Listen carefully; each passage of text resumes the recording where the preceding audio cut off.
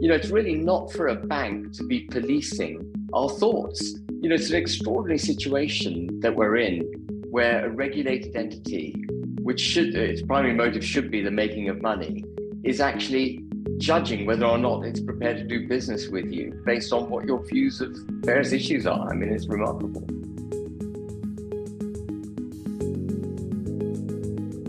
NatWest is embroiled in a major scandal after their subsidiary Coutts took away Nigel Farage's bank account.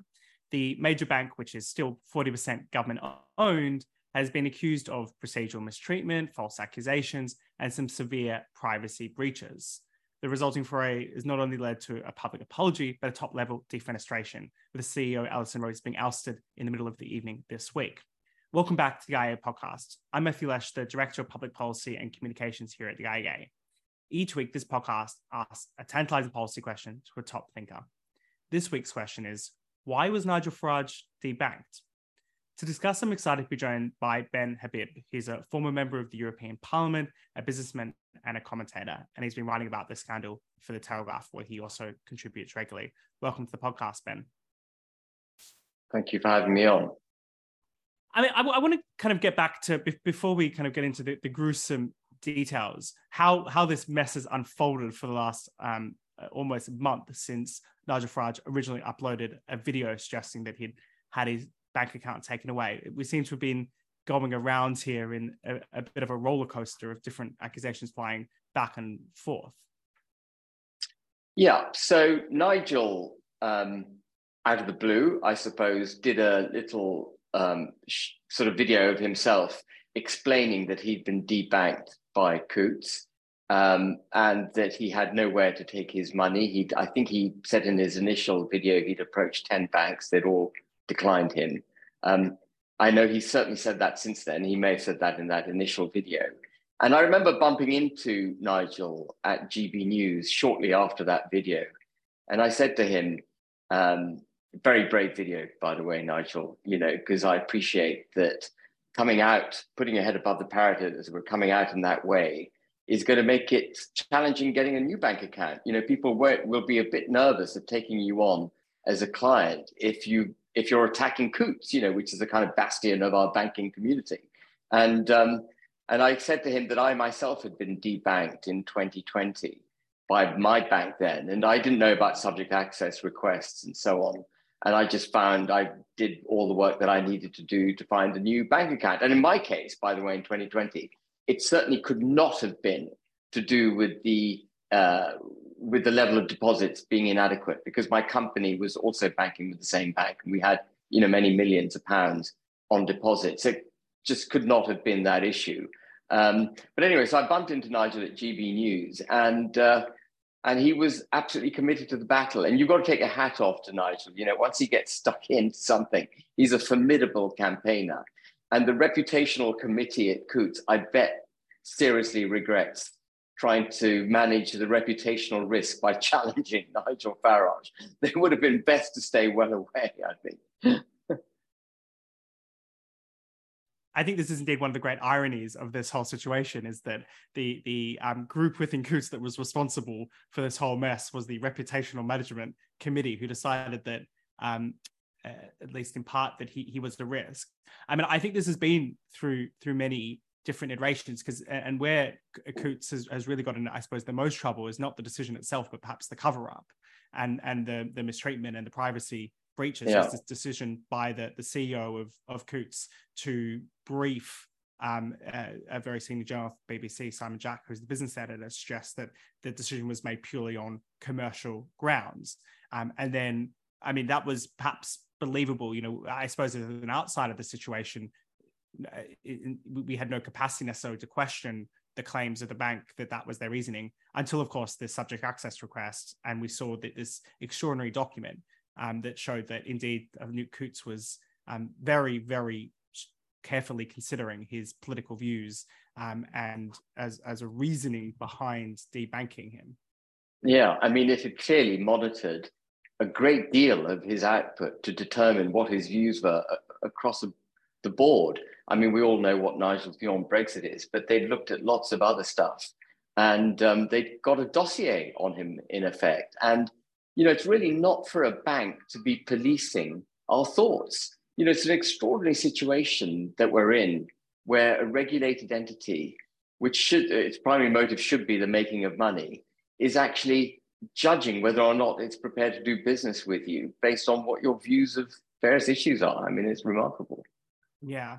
I mean, basically the bank seems to make a kind of dual argument here. On the one hand, they, in that document, I get the sense that they're using the fact that his mortgage is coming to an end to say that he's no longer a commercial client, but they're also worried that continuing to bank him is inconsistent with being an inclusive organization, quote. But actually, even I find the most extraordinary line in there, the line that says, this was not a political decision, but one centered around it inclusivity, and they capitalize the word purpose. So the fact that they go through a bunch of his political positions and then they don't think it's a political decision, just to me says that there's a kind of groupthink or indoctrination. And the reputational committee also doesn't seem to assess the reputational risk to NatWest of deciding to take away his bank. It's extraordinary. It's really bad thinking, really flawed thinking. But I mean, you're quite right, Matthew, to say it's groupthink, but it's groupthink driven with a regulatory motive. There is an overarching obligation for all regulated businesses, listed entities, companies to have this sort of greater social purpose, which I'm sure we'll get to in due course in this discussion. And it's through that mechanism that groupthink came to be established, that. Yeah, I'm keen to unpack this because in my first instinct as someone who doesn't want to see more state control of banks and over-regulation in a way that just kind of adds to the general burdens facing businesses, because I think that's generally something the government and people are generally, I think, rush too quickly to say what we need to fix X problem is Y piece of regulation. I'm kind of sympathetic to the idea that perhaps Coutts, to some extent, should be able to make decisions on the basis of who they want to be their clients. And I'm not even necessarily that angsty if they make those decisions on the wrong grounds. What does worry me, and I think you've unpacked, is when they're being incentivized to make those decisions by regulators and by all sorts of different outlets and pressures that are influencing it. So it's not really a neutral decision as much as it's something that they feel like they need to do in order to comply with a state mandate. Correct. I mean, I don't know if you want to talk about ESG right now, but indeed, go. So I'm interested in what the Financial Conduct Authority has been doing on ESG. This does seem to be something they have a major strategy on. They've been talking about issuing guidance and targets for environmental, social governance responsibilities. It seems that in the first instance sends a signal to banks, even if they haven't got any formal regulation about ESG necessarily just yet, that they should be heading in that direction, because that's what the regulators So I mean, ESG in itself, I don't think there's any specific legislation which addresses ESG directly, but ESG is born out of a regulatory network. So if you look at Section 172 of the Companies Act 2006, it gives a broader social purpose to companies and directors, an obligation to look beyond just the making of profit as your raison d'etre. The same applies to listing rules. And the same applies to the Bribery Act, Slavery Act, Employment Act, and I can name all the acts, but it would take quite a while to go through the provisions of each one of those acts to piece it all together. And it's because it's everywhere and it's difficult to really pin it down. So when I had a chat about this with Jacob Rees-Mogg, for example, he said, well, there's no particular legislation that requires you to comply with ESG. Yes, but you can't get on as a company unless you do it. All public entities effectively are required now to comply with ESG. All entities that deal with public entities are obliged to comply with ESG. If you want a mortgage, a commercial property mortgage, I deal in commercial property, you have to comply with ESG legislation. If you want to be a public company, you have to report on it in your annual report. You're required to do it under listing rules. And of course, the minute you're obliged to report on it, you have to have a view on it, and you have to have a policy which describes what it, how you're addressing it. So ESG is everywhere. And the problem that I've got with ESG is that it has a seat at the table of corporate governance, a very big seat at the table, but it's not clearly defined. So essentially ESG, just to break it down for viewers who aren't familiar with it, stands for environmental, social, and corporate governance. The environmental part of the equation is a drive towards net zero. It's foisting onto the private sector and indeed the public bodies and other regulated entities that I mentioned, an obligation to have a policy on how they get their organization towards net zero, what their organization is doing to deliver net zero. The S, the social aspect, is delivering social justice in the communities in which they operate, making sure that they're providing a social component to their operations. And then good corporate governance is obviously good corporate governance. We understand more about that. And it's been part of the fabric of British economic ecosystem, if you like, for 30 years.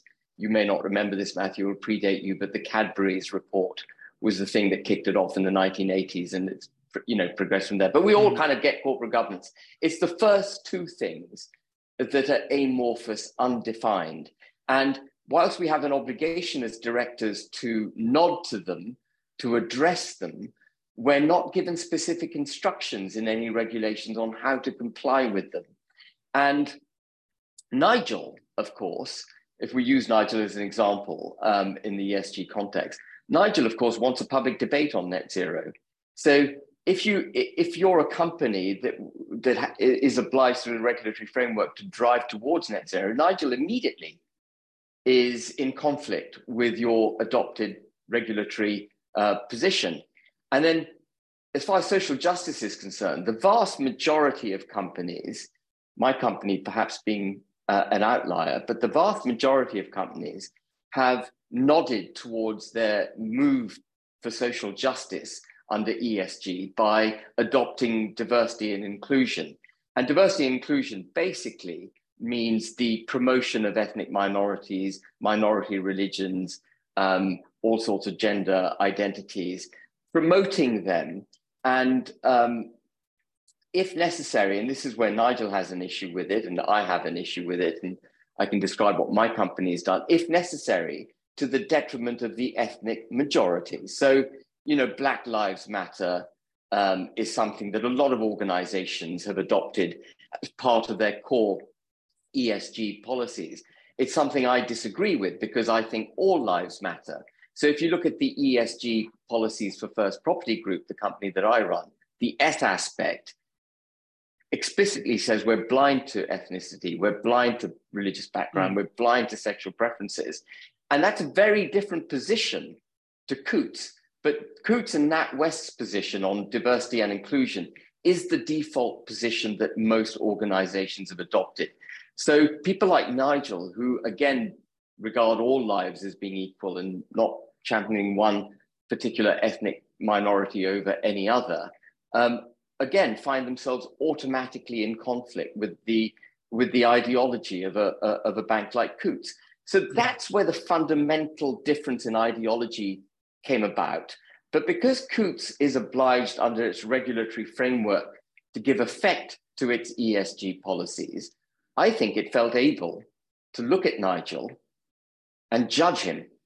And the same judgment, I suspect, Matthew, is taking place not just with banks, but with every regulated entity. So if you're a pension fund provider, insurance company, any entity that has the FCA, PRA, or Bank of England, or any one of the other regulatory bodies looking over its shoulder, will be required to have a view on all of this and will be applying it to its customers. And so we saw, for example, Grind, the coffee maker, pulling its advertising from GB News the other day because it judged GB News to be putting out hateful news messages, even though GB News itself is Ofcom regulated.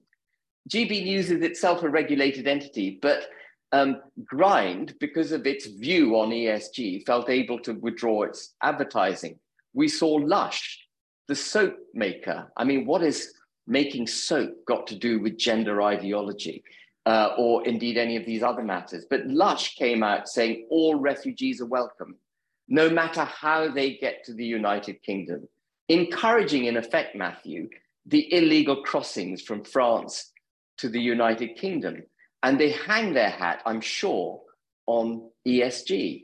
We saw Oxfam. One of my favorite examples of this was Ben and Jerry's, who came out just before Russia invaded Ukraine and said that the West should stop providing weapons to Ukraine. So Ben and Jerry is this kind of very left-wing Unilever-owned brand, but they try to be quite woke in their left-wing in their politics, kind of taking the Russian side as the correct way to go.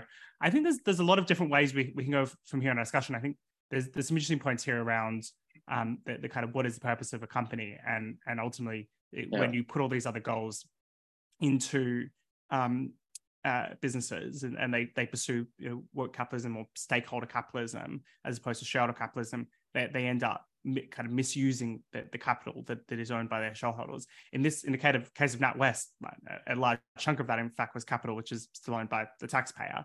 But I'm kind of more interested in this specific case in some ways because of the mess the government's getting itself into here, which is, if your logic is right, and I think there's a lot to it about the ESG governance, I think there's also some other elements here around politically exposed persons that have more specifically led to regulation that's led to debanking of individuals, as well as on top of that kind of anti-money laundering regulation that's also arguably incentivized a kind of risk-averse precautionary approach. Because if there's someone who's potentially in politically exposed, the amount of profit you're going to make from having their bank account is much less than the potential cost of regulatory compliance, and then the potential risk of getting fined if you don't handle their money properly. So therefore, you see debanking of a lot of high-profile figures, and or anyone who could potentially have controversy as kind of an unintended cause of regulation. But at the same time, the government's, at least the current UK government, has condemned NatWest. They put a lot of pressure onto NatWest in relation to this situation. But it doesn't seem like they're willing to talk about the ways in which the state could act in a positive way to reduce some of these regulatory incentives. It seems like there's a bit of a hypocrisy here that they're complaining about NatWest, but it's the FCA, for example, who has extensive streams of work on ESG. And the government's not changing the FCA's mandate in any meaningful way. No. So the regulatory framework that the government itself is overseeing, some of it, in fact, that could now be changed, that the UK has left the European Union. Some of the politically exposed person and the anti-money laundering regulation comes from the EU, amongst other treaties, or could be modified and improved. It doesn't seem like we have a very serious conversation about what's really driving a lot of this behaviour. We don't. And I mean, you mentioned the PEP legislation, which is driven through the Financial Action Task Force, FATF.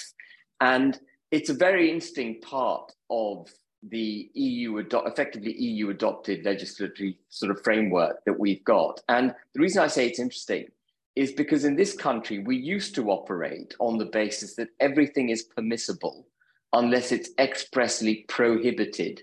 That goes hand in hand with all of us being innocent unless we're proven to be guilty. It's the same kind of principle. Everything's allowed unless it's expressly prohibited. You're innocent until proven guilty. In the EU, in Europe, it's quite different. Things are only allowed if they're expressly permitted. And the adoption of the PEP regulations through the Financial Action Task Force, so the requirement for banks, financial institutions to vet politically exposed people more carefully, is a presumption, it's a step towards a presumption that you're somehow guilty of something if you're active politically, that somehow you're going to be using your position as a politician, a person of influence, to be gaining illegally or doing something slightly illicit.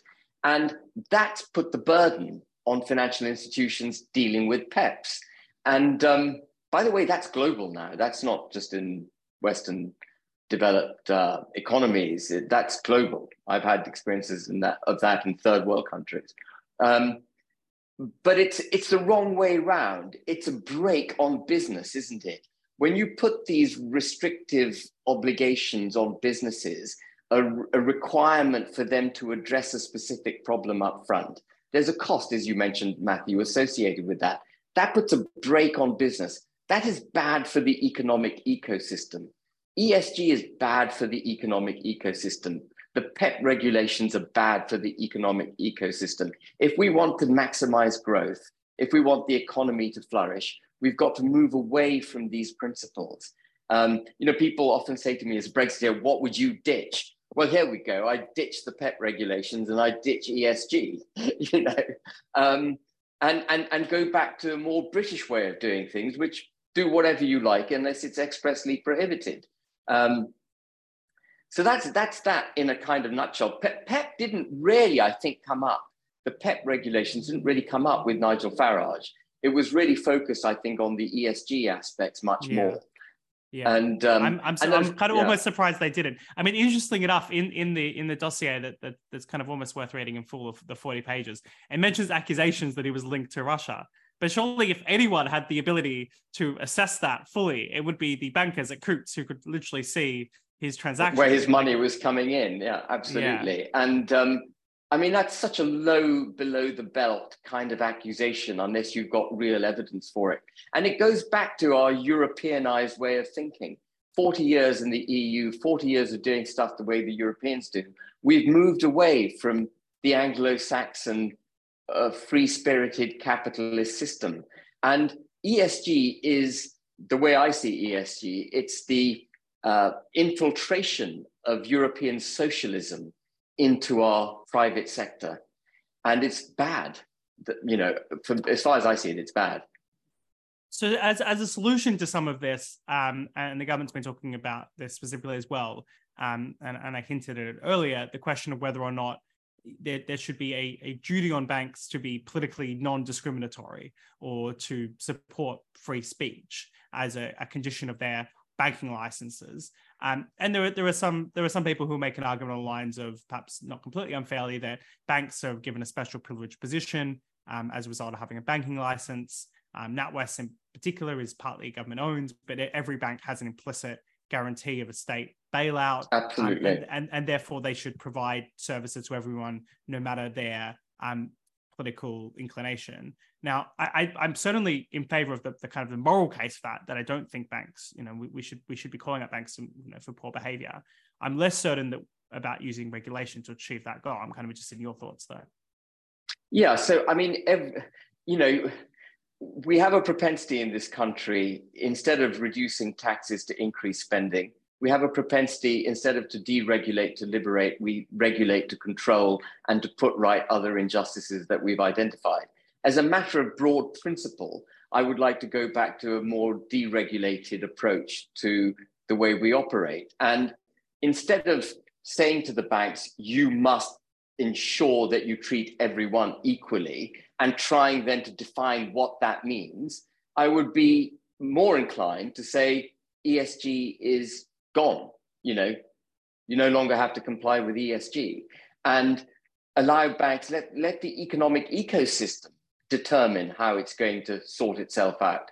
Ultimately, banks need to make money to survive. And, you know, if banks are going to adopt policies which deter customers from banking with them, and banking is an inherently competitive industry, customers will go elsewhere.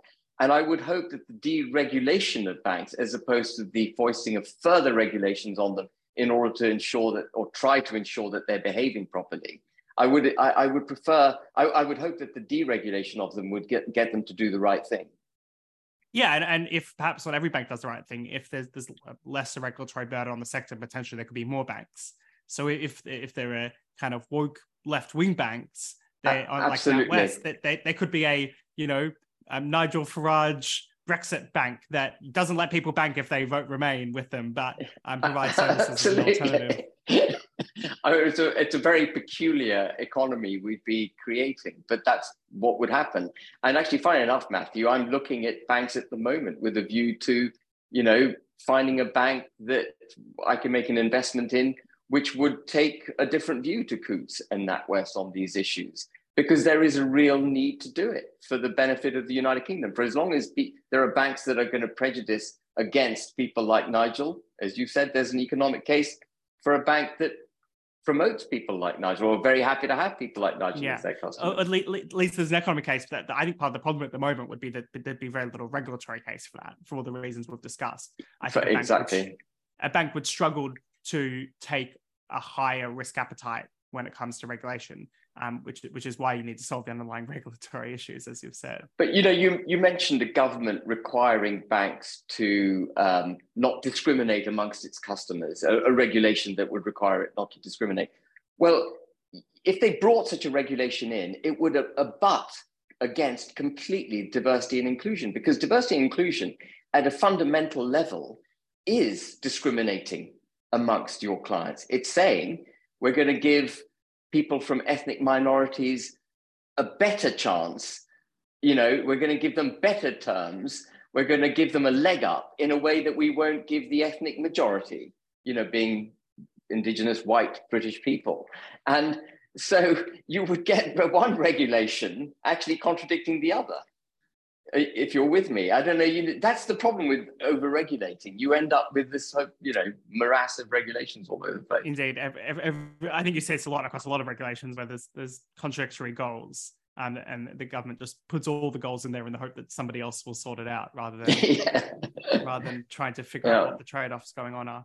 Well, this has been an absolutely fascinating conversation. Thank you so much, Ben Habib, for joining the IEA podcast. For those who are enjoying the podcast, please do subscribe on your chosen podcast provider, and you can learn more about the IEA by visiting iea.org.uk.